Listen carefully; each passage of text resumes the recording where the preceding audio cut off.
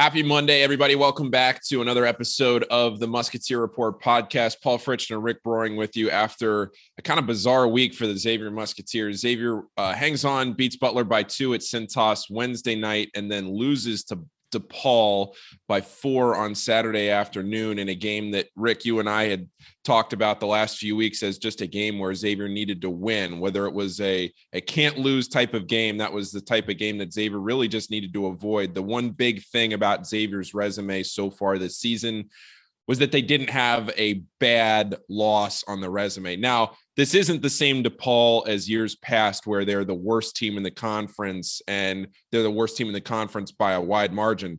That title this year belongs to Georgetown. This is a DePaul team that if luck really breaks their way, I'm not saying it's probably going to happen, but if luck breaks the right way and they maybe pick up another win or two, it could maybe sneak into the very bottom range of a quad 2 loss, probably going to stick as a quad 3 game. But this isn't some terrible quad 4 DePaul team that we've seen before. The difference is, though, that they were missing a couple of guys that make that DePaul team what they were in the non-conference.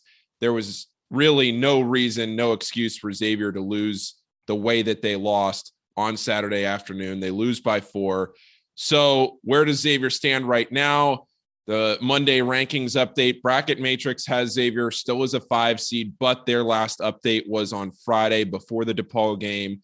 AP poll still has Xavier in it at 25. That's down 4 spots from last week. The net, Xavier only dropped by 1 in the net. If that gives you a little bit of a frame of reference for what Xavier had to go through last week, Xavier only dropped 1 spot down to 21. KenPom a little bit more. They're down to 26. But one thing in KenPom, Rick, that you noted is that the offense and the defense have both dropped double-digit spots. It was at 32 on offense and 31 on defense before the Butler game. Now, looking at where Xavier stands today, Xavier's 43 on offense and 44 on defense. So everything shifting in not the right direction for Xavier right now, but the sky is not falling. Xavier's still comfortably in the tournament right now. The reason people are a little uneasy is, again, like we said last week, because things are trending like they have in years past. So let's get right into it. What do you see right now, Rick, as maybe the biggest issue for this team? What is the barrier to entry for the Xavier Musketeers right now to get back to where they need to be? Well, first of all, Paulie, congratulations on calling your first Xavier game on radio with Byron Larkin. I listened through the under 12 media time out of that game because I was at it against Butler and it was hard to keep up with the radio in my ear. That was like a play and a half, 2 plays behind what was going on the court. So at the under 12, I took the earbuds out, but I thought you sounded outstanding and you and Byron made a really good team. So congratulations. Good job. I know I heard a lot of people that were texting me in group text and hitting me up on Twitter and stuff that thought you were doing a great job. So I have to imagine that was a fun moment for you. No, I appreciate it. And I appreciate all the kind notes, everybody that reached out on the message board, Twitter, people that texted me. Like, it was great. I was joking with Byron after the game. It's going to be nice one of these times when I actually get scheduled on one of these games and my stomach isn't in knots like an hour before the game when I got to get ready at the last minute, like last year with the stream game. But no, it was great. And it's good to hear Joe's feeling better. I saw him on Saturday before the DePaul game. He's feeling better. He's back into it. But yeah, we just got a call in the morning and they said, "Hey, can you step up and do this?" And like I said to Byron, I was supposed to be the in-game host. I was going to be there anyway. And so they just slid me over into the radio spot. I thought it went great. Nothing I would have done differently. And Xavier held on in the end. So that counts for something, I guess. 2-0 on my record. I'll take it. That's right. That's right. Well done. So to get back to your question, the sky is falling. I get it.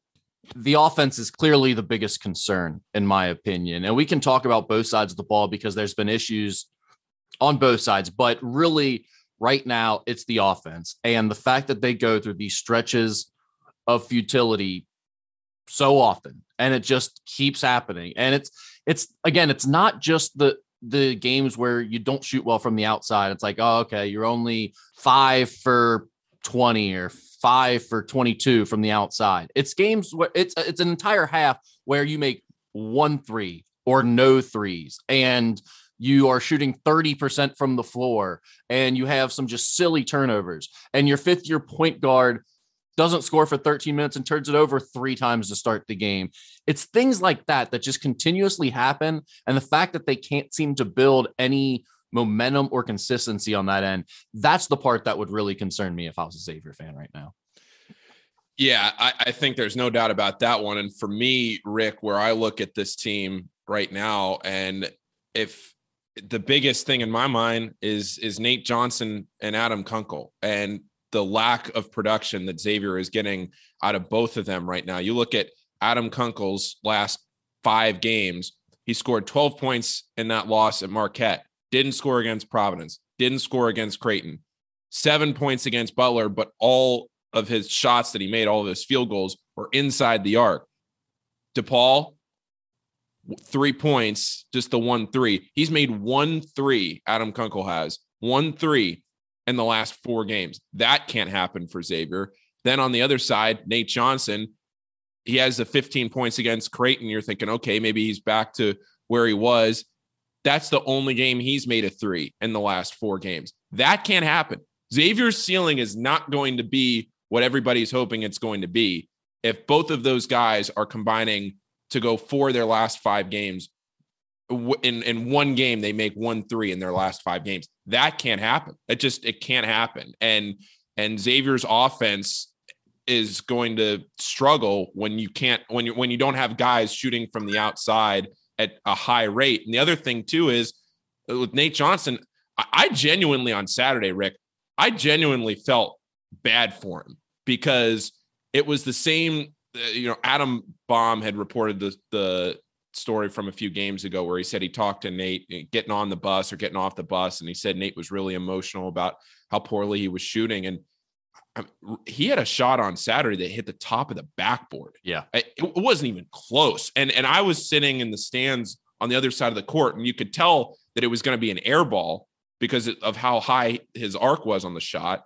But then it hit the top of the backboard and ricocheted off. And then I think the next possession down the court, his foot was on the sideline when he caught the ball, and he was going to be wide open for another 3. He's all out of sorts right now. And you don't want to say that he and Adam are the most important players on this team when you have guys like Nunji, Scruggs, and the rest of them, Colby Jones. But Johnson and Kunkel, they can't be going for their last 5 games and only making a 3 in one of them. Well, yeah, they're the main sources of 3-point shooting on this team. And unfortunately, as the season has unfolded, it's become increasingly more clear that they are a huge part of this offense. And this offense really struggles to function without getting some type of production from them from beyond the 3-point arc. And a lot of people were asking me, why? Can you put your finger on it? What keeps happening to this team? Why do they go through stretches like they do in the first half of these games? Like they looked in the DePaul game for the first half, and then again later in the game, it seemed like. And I've watched all of the games. I've watched them all back on Synergy, breaking down possession by possession when I'm doing my write-ups. And I've gone over a lot of stuff. And it's not just this year because, like we've talked about, everyone right now is talking about the Steele era and the last few years when they talk about this team. It's not about this team right now. And that's fair to some extent. I get it, because especially after this DePaul game, you're just seeing a lot of the same themes reoccurring, a lot of the same issues popping back up with these teams. And one of the things I see is a lot of randomness on the offensive end. And what I mean by that is, okay, this game, Zach Freemantle, like DePaul, for instance, Zach Freemantle goes 1 for 9 in the first half against DePaul, right? And in that game, you could just write that off as, well, one of your better guys and the guy who took a lot of shots in the first half went 1 for 9. Of course, you're not going to play very well offensively in a half where one of your main guys goes 1 for 9 and misses shots around the rim. But the problem is, then the next game, you can point to Paul Scruggs had 4 turnovers, or so-and-so did this, or so-and-so did that. It seems like it's always something different. And there never seems to be anyone that can get into a rhythm and stay in a rhythm. And so I start wondering, is there enough of a plan? Is that maybe part of the problem on offense? It's a lot. We always hear, do what the game tells you to do. We know that they play a lot of their flow game and want to like read and react and play off each other and play with freedom. Is the freedom preventing guys from getting into more of a rhythm and feeling like they have a hot hand or being a go-to guy? Or does this offense not have enough consistency or enough of a plan to where you're getting your best guys into their spots frequently and getting them enough shots consistently?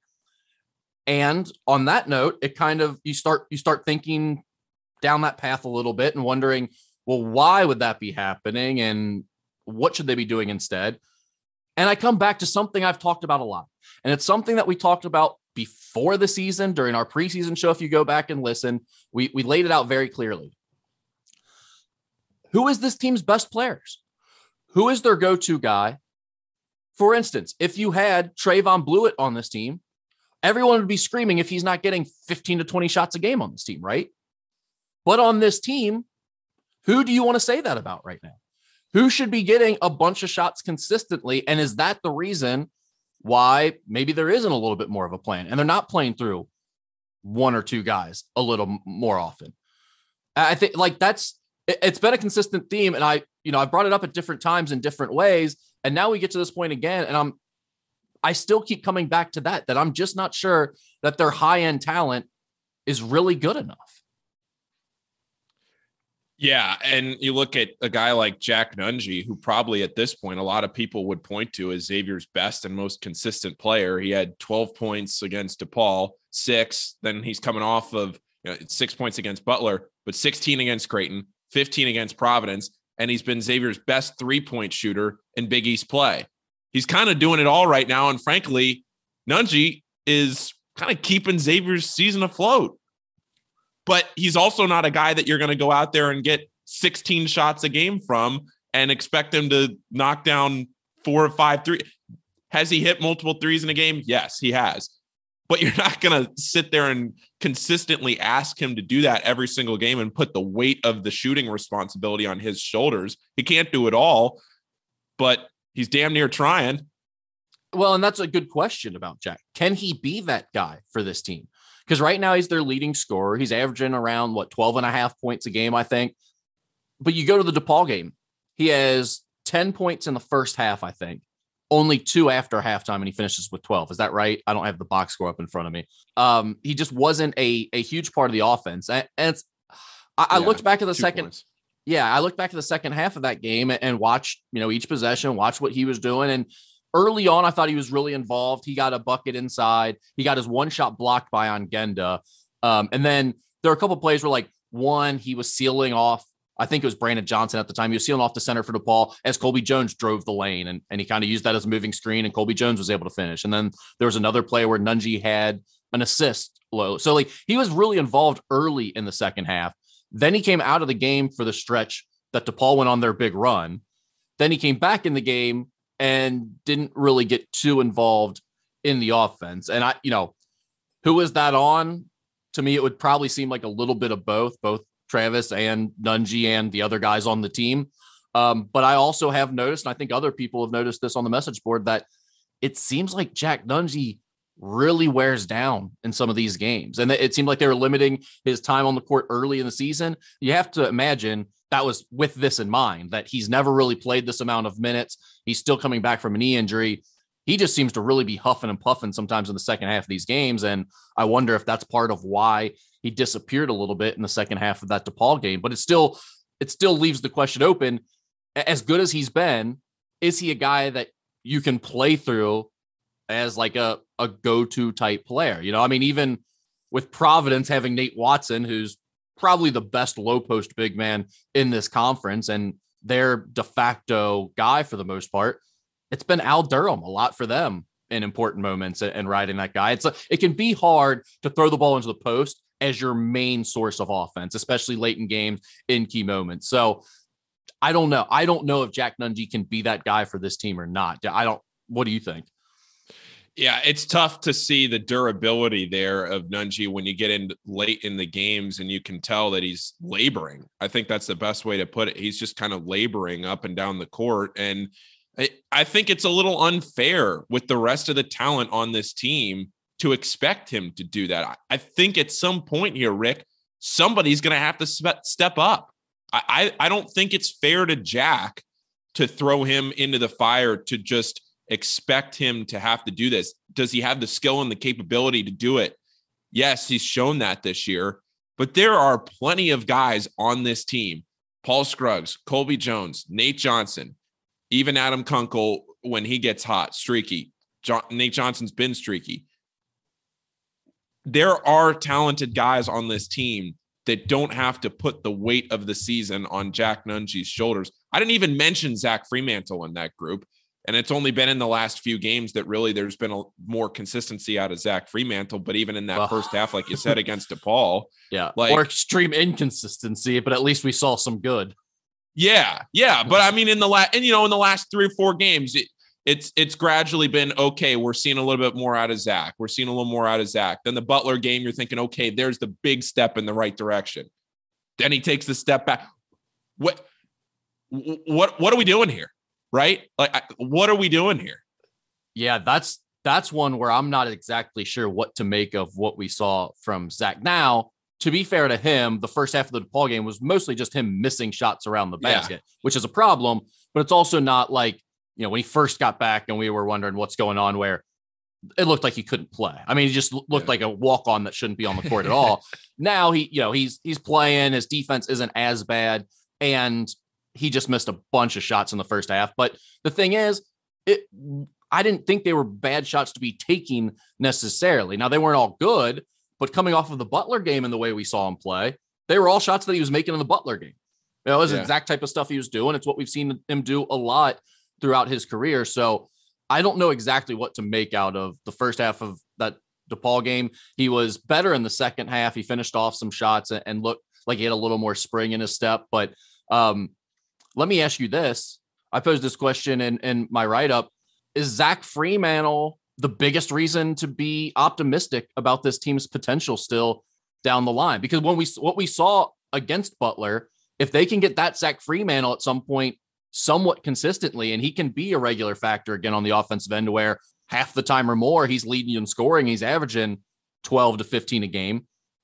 Is that this team's best chance to improve? And is that a legit reason for optimism at this point? Well, I think you're spot on. And look at the teams that Xavier has left on the schedule and the size that a lot of these teams have. Seton Hall, Connecticut, Providence, Connecticut. Again, St. John's has a little bit of side, and then Georgetown at the end. Like, this is a schedule the rest of the way that for Zach Fremantle, you can take advantage of. And if Zach Fremantle gets back to where we've seen him the last couple of years and feeds off of maybe what he did against Butler, that raises the ceiling of what this team is capable of doing, because over the last, probably 4 or 5 games before that, let's see what would have been the Creighton game. When you look at this first stretch of Big East play where Zach was really struggling, and you're sitting there thinking to yourself, okay, go as one guy goes. And last year there were a lot of times when it was just Zach doing a lot of the scoring, taking a lot of shots, but scoring a lot of points. And now it comes down to a stretch run where Xavier has a chance to put a stamp on the resume and pick up a lot of key wins. There are a lot of really good teams left on Xavier's schedule. It's not like this is a cupcake schedule the rest of the way. And if Zach Fremantle is able to go out there and produce at the level that we have seen him in his past 2 years, then yeah, you're right on, Rick. I think so. Yeah. No, I mean, that's going to be a huge point, I think, for this team to watch down the stretch, because it can also go the other way. If he continues to have halves like he did in the first half against DePaul, this team probably has no chance of getting to where they want to go and really playing well down the stretch, because in a lot of ways he took them out of the game by taking 9 shots in the first half or missing 9 shots in the first half. He has to be better. And a lot of what we talked about coming into this year, and we've talked about since the year has gone on, and at times when they've hit rough patches, is you came into this year expecting Zach Fremantle and Paul Scruggs to be 2 of the best players in the conference. Not just Xavier's 2 best players, but 2 preseason all Big East first teamers. They haven't been anywhere close to that, if we're being honest. We talked about Fremantle. but Scruggs still has to be better.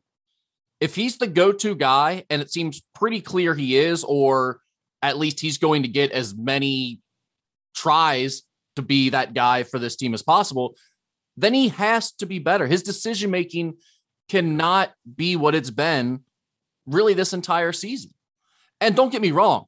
Like, I see all these people talking about he shouldn't be playing or Dwan Odom should be running the offense instead. I don't know what those people are watching, because this team had absolutely no chance against DePaul on Saturday without Paul Scruggs. Now, he cost them early. He's part of the reason they dug that 13-point hole in the first half, and they were down by 7 at halftime. And he didn't get off to a great start in the second half either. But he's also, late in that game, the only real offense they had down that stretch, and the guy who brought them back, the guy who was creating a lot of what was going on. Not to mention all this stuff about Dwan taking over, who, again, I'm a big Dwan Odom fan. I came into the year, I said, you might need to start him alongside Paul, because that might just be your 5 best players. It might be the only way you can get all 5 of them on the court at the same time. I was all in that camp. But let's be honest about what we're seeing. Dwan hasn't forced their hand at all as the backup point guard. In fact, when he came in and played well against DePaul, he was playing off the ball alongside Paul Scruggs a lot of the time. He wasn't even running the point. So all these people are talking about the offense runs better when Dwan's in there at point. I don't think they're even watching the game. It has not run better when he's been at. He's turned the ball over. He's made some bad decisions. And then in this game, where he played one of his better games, he was 4 for 4 from the field and gave them some offense. He was playing off the ball a lot of the time when he was in there with Paul. So, yeah, I don't really know. And by the way, he was in the game and running the point when DePaul went on their big run in the second half, the 13-0 run. So I'm really not sure what people are talking about with all of that. But the bottom line is Paul Scruggs has to improve. You're not going to get anywhere this year if Paul Scruggs doesn't have a special end of his senior year finish like we've seen from seniors in the past. Yeah, you're exactly right. And there's a couple of things, Rick, that I think to point out about the end of this DePaul game and how it all played out. One is that DePaul scored. Nick Ngenda got a dunk with 3 minutes and 11 seconds left in the game. DePaul finished the game without a field goal from that point on. The last 3:11, they didn't make a field goal. They finished 1 for their last 9 and 0 for their last 4 from the field. When Ngenda got that dunk, it was 64-57. DePaul had a 7-point lead. Final score was 69-65. You feel like if you're Xavier and you don't let DePaul score from the field in the last 3:11, and the free throws that they get are, basically right at the end of the game when Xavier had to foul, you gave yourself a pretty decent chance to win, and Xavier just couldn't get it done there at the end of the game. Now you put yourself in a hole, losing by 7 points with 3 minutes left, but we've seen Xavier dig themselves out of a hole like that before, and against a DePaul team with 7 scholarship players. That's a game where at the end of the game, just like it was at Wintrust in DePaul, that's a game where Xavier just has to survive. They just have to win. They just have to find a way to not lose the game. And coming down the stretch, they get some defensive stops when they need to. And again, DePaul misses 8 of their last 9 shots, and Xavier still isn't able to get over the hump. Now, one other point that I think we do need to at least throw in there, and it's not the reason Xavier lost the game, but as a lot of people pointed out on Twitter, there was a jump ball issue, and it should have been Xavier's basketball with about a minute or so. It was less than a minute. I couldn't go back and find the exact timestamp of when it was, but with 14:56 left in the game, there was a jump ball that went DePaul's way, and the arrow never changed. And with about a minute left, Xavier would have been down 2 with the basketball. Now, a lot of things would have had to go right? You can't point at a possession arrow mistake as the reason you lost to a DePaul team at home that had 7 scholarship players available. Let's get that out. There is no excuse for that. That's not the point, though, of what you're bringing up right now. No, but the point is that when you look at how that possession arrow played out, this is a game where you just want to win by any way possible. And if it means that you're getting a game-winning shot at the end and you're just not losing, and you're pointing to something like that, that is a big deal. And it should have been Xavier's basketball with whatever it was, less than a minute left. And it happened. It happened. There's nothing you can do about it, in the sense that there's nothing you can do about it after the game. And it's a tough break for Xavier, where you're down 2. It's not like Xavier was winning and then DePaul got the jump ball. They came down, hit a game-winning shot, and really, things would have had to go right for Xavier. They would have had to tie or take the lead. Then they would have had to get a stop on the other end, because DePaul probably would have had a chance for the last shot. A lot of things would have had to happen. It's not like it was a tie game Xavier could have held for the final shot. They still were down 2 points when that jump ball happened, but they would have at least had the ball, instead of then having to turn around and foul and be down 4, chuck up some threes at the end, none of which went in, and then you just die a slow death. That is a tough break. And I know a lot of people were asking, where does that responsibility fall? How does Xavier not catch that? Ultimately, that's the officials' responsibility. The head of the whole thing, the responsibility falls with the officials, that they failed to keep track of that. Now, are there people that may have been able to catch that along Xavier's side? I don't know who's responsible for keeping track and how that all goes down, if there is somebody. And I know it's frustrating to hear something like that, which is a technical issue that just didn't go Xavier's way. But that is something that did not play out in Xavier's favor in the last minute of that game. Yeah. So, Paul, that was something that I know everyone was really frustrated with after the game. People wanted answers about it. It was like, oh, we're going to have to go to Adam Baum and have him ask the question and all that. And it's like, look, I mean, any of us can ask the question. At the end of the day, what can be said other than that? Then we screwed up. Someone screwed up. You know, I mean, like, there's really nothing that can be said. It's not, Travis, what's your philosophy on fouling or not fouling up 3 with 5 seconds to go? Something that he can explain why he chose to do that. There was no decision made. Someone missed it. Like, let's start. It starts at the scorers table. There's someone keeping the official score. That's who you usually rely on for this, the refs and that person. They missed it. The natural thing, if you're a Xavier fan, is to say, well, isn't someone on the staff keeping track of that? To be honest with you, I don't know that they have someone doing that or not. My guess is, after this moment, if someone was doing it before, there will be someone new in charge of it now going forward, and someone that's probably a little bit more higher up or focused on the game. And then 2, they might not have had someone. They might have just relied on the book in the past. And you can say that's a huge error. Okay, fine. We'll chalk it up as a learning experience. I don't know what else you want me to tell you about that, or what else you'd want Xavier to tell you about that. They screwed up. It's a big moment. You're right. It might have cost them an opportunity, potentially tie that game or take the lead and just survive one at home against a bad DePaul team that was missing Javon Freeman-Liberty and Javon Johnson. But it didn't happen. So here we are. And to your point, you're right. That is not what cost this team the game.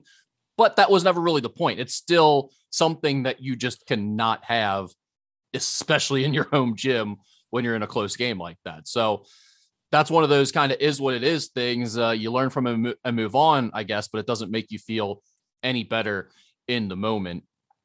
So we were talking about just Scruggs and Freemantle not being good enough really for this team. And I think a lot of their struggles on the offensive end can come back to that. And the fact that when we look at the best players in each game, whoever Xavier's playing, how often do you think they have the best player on the court in the Big East?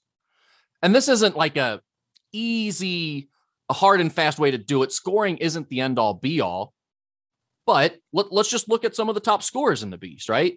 Javon Freeman-Liberty at DePaul. Granted, they didn't have to play against him. Instead, they almost lost to David Jones the first time around, who was the best player on the court. And then they did lose to Courvoisier McCauley, who was the best player on the court in the second game.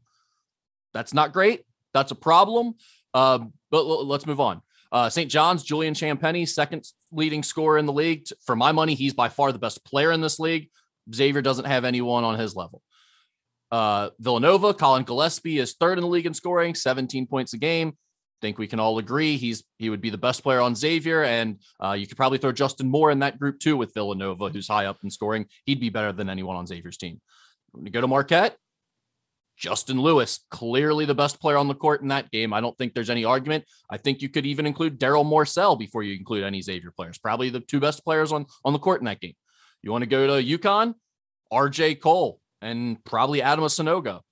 Both better than anyone Xavier has. RJ Cole's averaging 16.4 a game. Seton Hall, Jared Rhoden, averaging 15.3 a game. And clearly, I think better than anyone either team has on the floor. Providence is, to me, is the team that's most like Xavier this year, because you have a big man in Nate Watson, who's probably their go-to guy, but it's hard to have your go-to player be a true post player that can't stretch the floor at all. And that's really what Nate Watson is. He can step out a little bit in the mid-range, but he's not an outside shooter or really a shooter. They've got him, and then they've got Al Durham as kind of their tandem. And to me, that could be pretty similar to Xavier with Nunge and Scruggs, or if Fremantle really comes around, Fremantle and Scruggs. So I think Providence is probably the closest team to what Xavier is personnel-wise. Problem with Providence is they know exactly, or the difference, I should say, between Providence and Xavier is they know exactly who they are. I mean, it's Nate Watson, it's Al Durham, and then after that, it's probably one of their two guards, right? Like Jared Bynum makes some plays and shoots a lot, but like they know how they're going to play and how they're getting their points and who they're pointing the finger at when things don't go right. And it's not this, we have so many different guys, it's a different guy on every night. It kind of is for them. They have different guys that can step up and lead them in scoring, but you know who's going to be their guys at the end of the day. And you know who they're getting their shots to, and you know who they're trying to get their guys in their spots.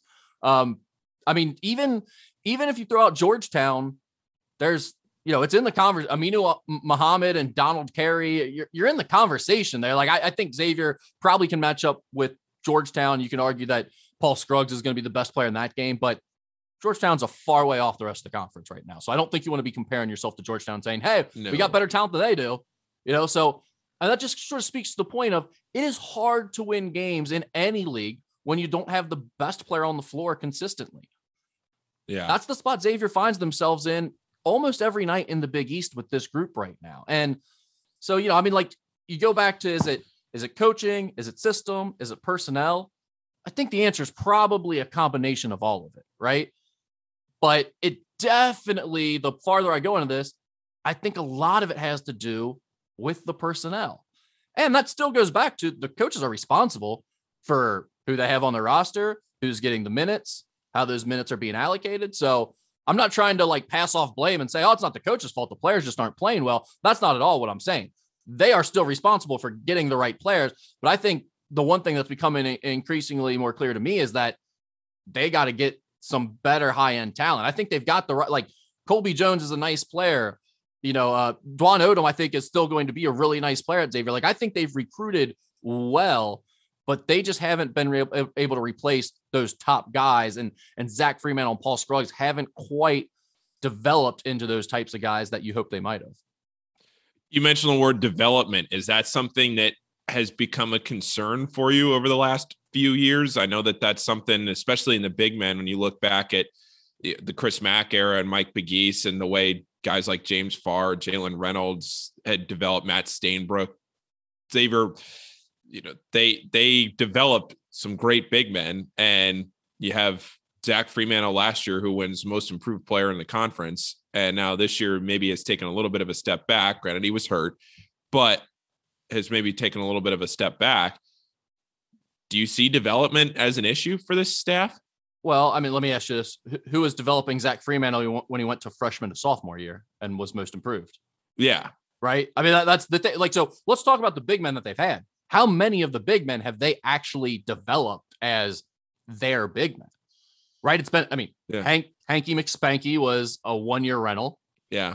Tyreek was at the end of his career. Tyreek was a MAC guy mostly, and you would argue he got better under the previous staff, probably, right?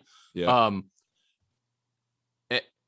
Who's been the big men since then? Really? We've had Fremantle. Nunge is now a transfer into the Fremantle to me is kind of the main big guy that's been their project or their development. And you can argue Deontay Miles hasn't developed, but Deontay Miles was a project. A real pride. I had very little faith, and I saw Deontay Miles more than anyone on Xavier's staff or anyone. Like, he was a Northern Kentucky kid that went into Walton Verona. If you look in the Enquirer from that year, I wrote multiple stories about him, including a long feature. He played for John Brannon's brother, who I've known for over a decade. Like, I watched Deontay Miles a lot. I like Deontay Miles. I thought it made some sense to take him and take a chance on a guy who was 7 foot with some skill and great shot blocking instincts. But I also said when they took him, there's a reasonable chance he's not going to be good enough to play in the Big East. This is a shot in the dark, trying to find a diamond in the rough and develop a guy. So I don't look at that as an indictment on their ability to coach up big men or develop players. Now, if you want to go away from just the big men, you want to talk from a more overall perspective, my biggest concern as it relates to this staff and the development of their players is, why can nobody shoot? Like, why do guys, why do guys seem like they get worse as shooters here? Is it the system? Is it, again, not just like not having a plan? I talked to Brad Redford the other night for a while after an NKU game, and he brought up the point that he felt like Sean Miller really had a good plan for him when he first got to Xavier of like how they were going to use them. And then later on, throughout his career, he felt like it was more about the other team. If they had read the scouting report and realized that, hey, you don't leave this guy wide open from 3-point range, just put a body on him, then a lot of times Mac's staff's plan for Brad was to just, he can't play now because the other team knows the scouting report. So he's not athletic enough. We're just not going to play Brad. And whether that's fair to Mac and the staff, I'm not sure, but like, it just kind of got me thinking a little bit about like that, that makes sense, especially when you're talking about guys like Nate and Adam, who are a little bit more just shooters in terms of their game. Is there enough of a plan for them? Are they getting the right shots? And like, to me, it seems like they run a lot of good stuff for those guys. Like, we see those guys get a lot of open threes. We see them get it off movement. They run open shots, Rick. They are missing wide open shots. And it's awful lot of sets and stuff too. Right. So it's not like they're not trying. And so again, I've watched a lot of this stuff. I've broken down. I can never put my finger on exactly why they have these issues when they crop up, or why they're inconsistent, or why this team can't shoot for long stretches. And it seems to be such a problem so regularly. But at some point, when it keeps being a problem, you do have to ask yourself, okay, what is it about the system or the coaching? Or maybe it just really is the personnel. I mean, you go back to our preseason podcast, Paul, that you and I did when we were making our predictions and everything else. I mean, I flat out laid it out for the fans that I was very concerned about the idea of this team just being better because all the players on the team were going to play better and shoot a better percentage than they had previously. Like, I compared it to what the Reds and the Bengals have often done in the past, where they just go, oh, this year's going to be better because we think these guys who were on our team last year are actually better than they looked last year. They're going to play better this year, so we're going to be better. That's kind of what Xavier was saying coming into this year. Yeah, they added Jack Nunge, but a lot of it was just like, well, Adam Kunkel didn't shoot as well as he should have last year. And Nate Johnson got hurt down the stretch and kind of hit a slump. So he wasn't what he was down the stretch when we struggled. And Paul Scruggs can shoot better, like all that type of stuff. It was a lot of that, like guys are just going to play better. That concerned me. It also concerned me that going back to last year, I often said they don't have the best player on the floor most games. They don't have a closer. They don't have a go-to guy. That has been a problem again. Like I keep getting all this stuff. I think people have completely misconstrued what I am, how I cover this team, and people think I'm like optimistic about this team, and I don't want anyone to be negative or pessimistic or anything like that. Could not be farther from the truth. I do not care. I don't think your team's that good. I haven't thought your team was that good since the beginning of the season, and maybe that's why I'm not reacting in the way you want me to. You guys want me to act like the sky is falling and the coach should be fired when the team's ranked in the top 25, when they're really right about where we had them. You go back to our preseason predictions. I had them at 21-10. Granted, 13-7 in the Big East. You take away the Georgetown win and put them at basically they'd have to finish 12-7 now, which is looking unlikely. But I also thought they'd lose 3 games in the non-conference, and they only lost 1. So that balances out a little bit. And, it's like, can they go 4-4 down the stretch here? If so, they're basically a game off of what I thought in Big East, and they're dead on what I thought they'd be for the season. So I don't think they're like hugely underachieving. I don't think that this coaching staff is doing a terrible job, but I did think coming into the season, there were some concerns about the roster they had put together. And I think that some of those concerns have really bared themselves out. Yeah, that's all well said and a great way to put it. And I think the biggest thing too with the way that Xavier has manifested this season is that they have shown flashes like that second half in Creighton. They've showed flashes in the non-conference, like against Ohio State, what they did to Cincinnati. Granted, Cincinnati is not a great basketball team, but they have showed stretches this season where they have been very, very good. But as an average of this team, it's exactly right. And we laid it out. We talked about it, how when you just bring back the same guys from a team that missed the NCAA tournament, what can you really expect? Are you really going to expect this team to go from missing the NCAA tournament, adding one high major transfer in Jack Nunge, and then all of a sudden you're going to be a protected seed in the NCAA tournament? I don't think so. But I think the expectation for this year is always to make the NCAA tournament. And right now you're sitting there as probably a borderline 6 seed, right? Bracket Matrix has them as a 5, but that was before the DePaul game. So you're probably sitting there around a 6 seed right now. Every single bracketologist in the Matrix has them in and has them in comfortably. So when you look at it like that and you're thinking to yourself, okay, how does the season go along?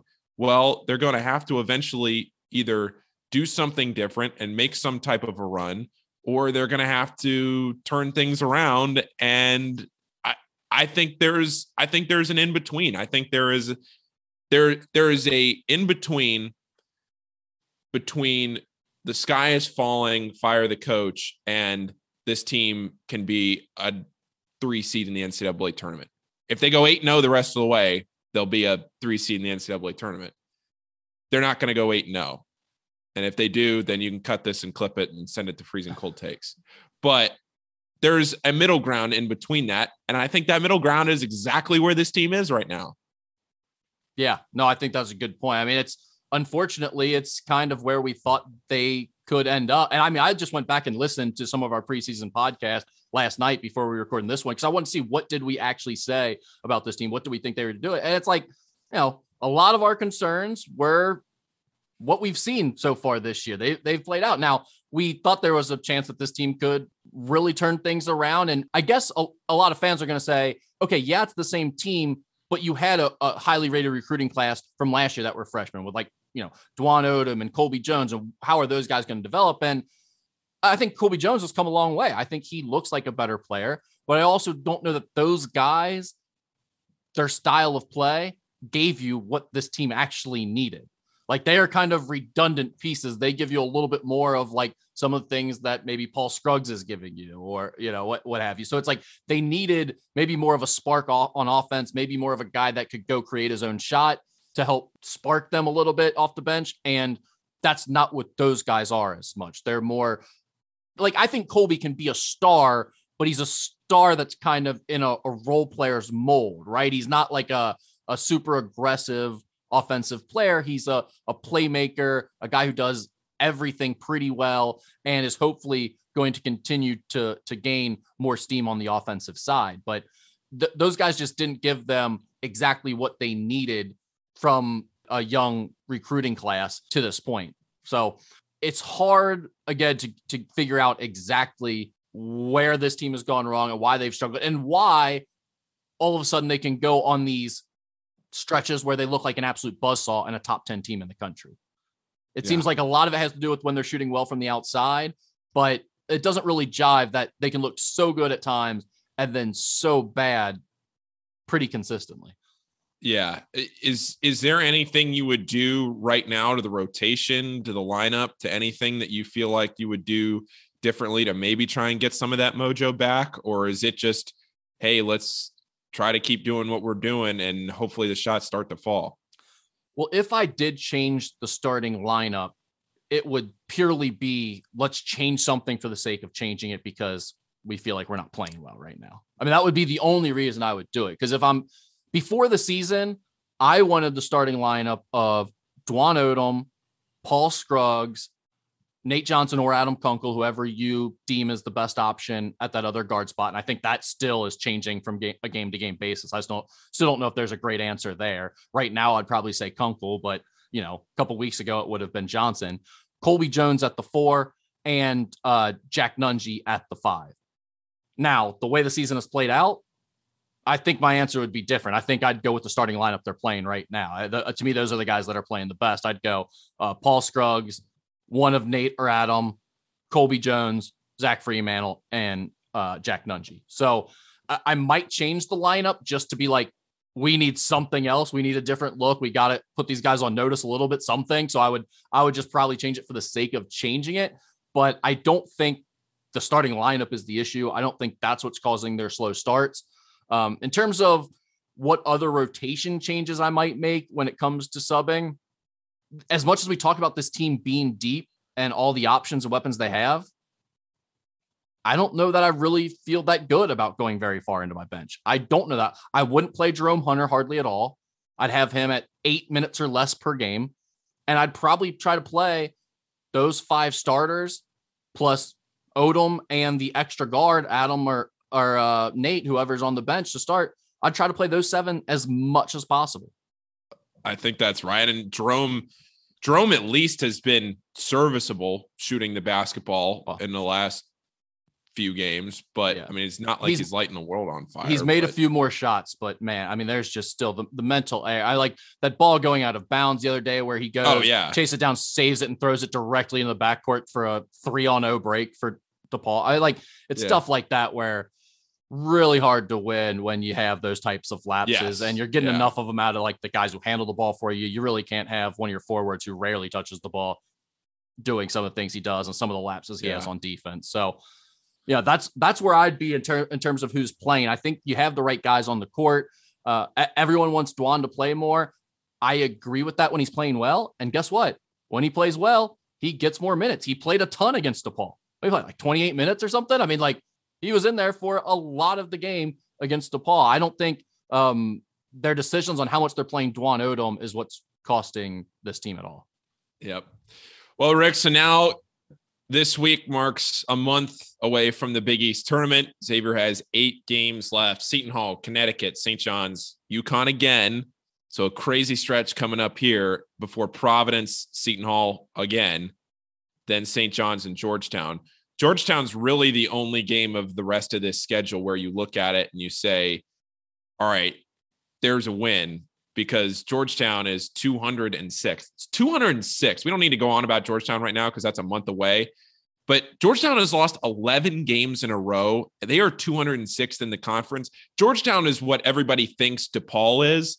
And Georgetown is embarrassingly bad. I mean, you look at the pictures that come out of Capital One Arena and the lack of fans that are at those games. It is empty. And it's a sad state of affairs right now for a team that won the Big East. It might have been fool's gold, but they won the Big East tournament last year. And now all of a sudden you're back to the worst year under Patrick Ewing and the worst year that program's had in a long time. But if you're looking at the 8 games that Xavier has the rest of the way, Georgetown at 206 and KenPom, nobody else lower than 84. The 84 is St. John's. The other teams, 37, 41, and 18. This is a very tough part of Xavier's schedule, taking you right in to the NCAA tournament and the Big East tournament. Well, I think the big concern there is that UConn, a massive, physical, tough defensive team that's going to take you out of what you want to do on the offensive end. That's a tough matchup for Xavier. Seton Hall is like a bigger but kind of wannabe version of UConn. They're not as good defensively, not as good as all that stuff, but like a similar team in the fact that they're going to try to beat you up, take you out of what you want to do on the offensive end, and they're going to try to win by getting to the free throw line and scoring in the paint. So in some ways, I think that Seton Hall game is a good warm-up for the UConn game and kind of get Xavier in that mentality of how they're going to have to win in those two, because it's going to be a physical matchup in both games, and they're going to have to deal with a lot of size, which I don't think they've really handled well. Defensive rebounding is going to be a big concern in those two games. And then St. John's, they, for whatever reason, going back a handful of years, they've seemed to struggle with that fast-paced style of St. John's at different times. And Julian Champagny is the best player in the conference, and Xavier has no matchup for him as far as I can see. I mean, you're going to have to put Colby Jones on him, I would think, for as much of that game as possible. And Colby hasn't really developed into the defensive stopper that we hoped he might have by this point. So that's going to be a really tall task for him. You're right. These are some tough games coming up for Xavier, whether they're at home or on the road. And aside from that Georgetown game, I don't think you can pencil any of them as a win right now. At the same time, I do not agree with some of the Xavier fan base that they're going to struggle to win 1 or 2 games the rest of the year. I think they will probably win around half of these games. Yeah. Xavier's at 16-6 right now, 6-5 in the Big East. They're going to come up 1 game short of playing the full 20 because that Georgetown game isn't going to get rescheduled. Bit of a brutal rescheduling break for Xavier to have to play at Seton Hall on Wednesday and then come home less than 48 hours later and play Connecticut on Friday night. But that's just the way it happens. It's just the way it breaks down. Connecticut, they have 1 extra day in there. They're at home against Marquette tomorrow night, Tuesday night. But Xavier has one less day. They'll be in Newark against Seton Hall and then back home against Connecticut for 2 straight at home, Connecticut and St. John's. But Rick, this is a grueling part of the schedule for Xavier, and it's coming at not the most opportune time with the way that everything's trending right now. So for Xavier, the magic number feels like is 20. It feels like that's where you're going to feel really comfortable at if you're a Xavier fan. You hope that you pick up 1 win, if not more, but you hope you pick up at least 1 win at Madison Square Garden, and that sends you on your way. And then however it breaks in March, it breaks. Well, look, we said prior to the or after the win at Creighton, which that was a huge game. And especially now after they lost at home to DePaul, they really needed that quad 1 win at Creighton. But we said after that Creighton game, if they win that, you've got the DePaul and Butler game, which you hope you go 2-0 in. They didn't. But basically, if you go 2-0 there, you just need to, what did we say? We said after the Creighton game, they needed 5 wins, and hopefully you get 2 of them against DePaul and Butler. You only got 1. So basically we're looking at now over the final 8 games, can this team go 4-4? And I think they can. It's definitely not a guarantee the way things are trending, but it's also not out of the realm of possibility that they could be 5-3. And we're looking at them and saying, okay, right about where we expect them to be and in a really good spot. And here's the disappointing thing for a lot of people that are listening, and I know they'll just maybe shaking their heads at this, is that we're asking ourselves, can the Xavier team go 4-4? Xavier has 4 home games the rest of the way. Xavier has 4 away games the rest of the way. In any other year, you'd be thinking to yourself, okay, those 4 home games, there you go. Like Xavier should be able to win at home and get it done. And this year, Xavier's, I don't want to say struggled at home. I'm not going to make mountains out of molehills here, but certainly losing to Providence, losing to DePaul, squandering a chance against Villanova where you come back late in the second half and have a chance in that game. Well, how big is that loss now? You know, the fact that you couldn't get on track there against a DePaul team that you were capable, or a Villanova team that you matched up well with, were capable of beating. And really, had you not have one of your futile stretches on offense, you should have won that game. Yeah. So Xavier does have 4 home games left, 4 away games left, and then they're off to Madison Square Garden. And this is a huge stretch. This is a massive stretch of the season. I think I don't want to be dramatic here and go too far down the rabbit hole of how big this stretch is, but I think for a lot of reasons, this is a really big stretch for this program, and how Xavier responds against some really good teams, even St. John's being in there at 84, like they're nothing to shake your head at.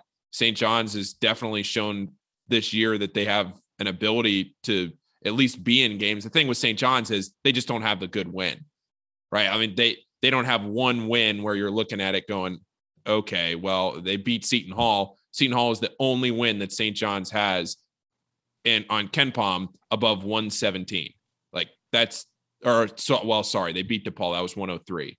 But St. John's doesn't have that good win. They've been in games, but they don't have that huge win. They were right in that Providence game a couple of weeks ago. So you got to beat St. John's at home. You got to beat Georgetown at home. Then you're looking at 2 other wins there. right? If you can get those done, you're looking at 2 other wins the rest of the way. Maybe a sneak one against Providence on the road, whatever. We don't have to do all these hypotheticals, but I'm saying there are opportunities here, and there are big opportunities for Xavier to make a statement. And it's just a question of how they respond to do it. Yeah, I do actually think that Providence team is one they match up best with out of the teams remaining aside from Georgetown. So I'm not rolling that game out by any stretch, even though they've struggled at the dunk in the past. But you're talking about St. John's not having a good win. The Xavier team, their last win against what we would say is a NCAA tournament team right now was December 18th against Marquette. So, I mean, they're kind of looking to be in a similar spot the way things are going right now. They need to get back on track, definitely. And, as much as people are focused on the offense, and we talked about the offense this whole time on the podcast, the defense actually dropped 2 spots farther in KenPom than the offense did over the last week. So they haven't been really good on either side. And I mean, in terms of the defense, I see a team that makes a lot of what I would call lack of focus mistakes. Those are things that I see keep cropping up. For instance, late in the DePaul game, Crevassier McCauley comes down in transition and gets a wide open 3-pointer to put DePaul back up by 5. I think it was a 2-point game at the time. And he had 18 points at the time. I mean, he was on fire. He was clearly the best player on the court, and no one's picking him up. 2 guys are guarding somebody else. Paul Scruggs realizes the last second, tries to sprint across the floor over to Crevassier, and he's knocking it down. And the play-by-play guy is making another Crevassier alcohol pun joke. I mean, the guy scored 21 points and we were making puns the entire game. Come on, be better. But that's neither here nor there. I just to me, it's a lot of stuff like that. And we're going to see it against St. John's too. Like, can you realize that you have to sprint back in transition on every single possession or you will give them a layup? Because I remember a year ago, that was an issue. Zach Fremantle getting beat back on the other end because he's not sprinting back occasionally. You can't have those lack of focus type things when you're a Xavier team that isn't overwhelmingly talented. You have to be good at all the attention to detail things. You have to be very detail oriented. You can't have these slip ups. You can't have the bad decision making on offense. You can't have the lack of focus on defense. You got to tighten those things up. Yep.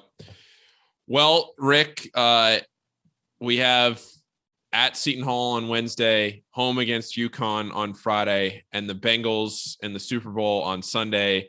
When we record next week, we could be living in a very different world, one way or the other.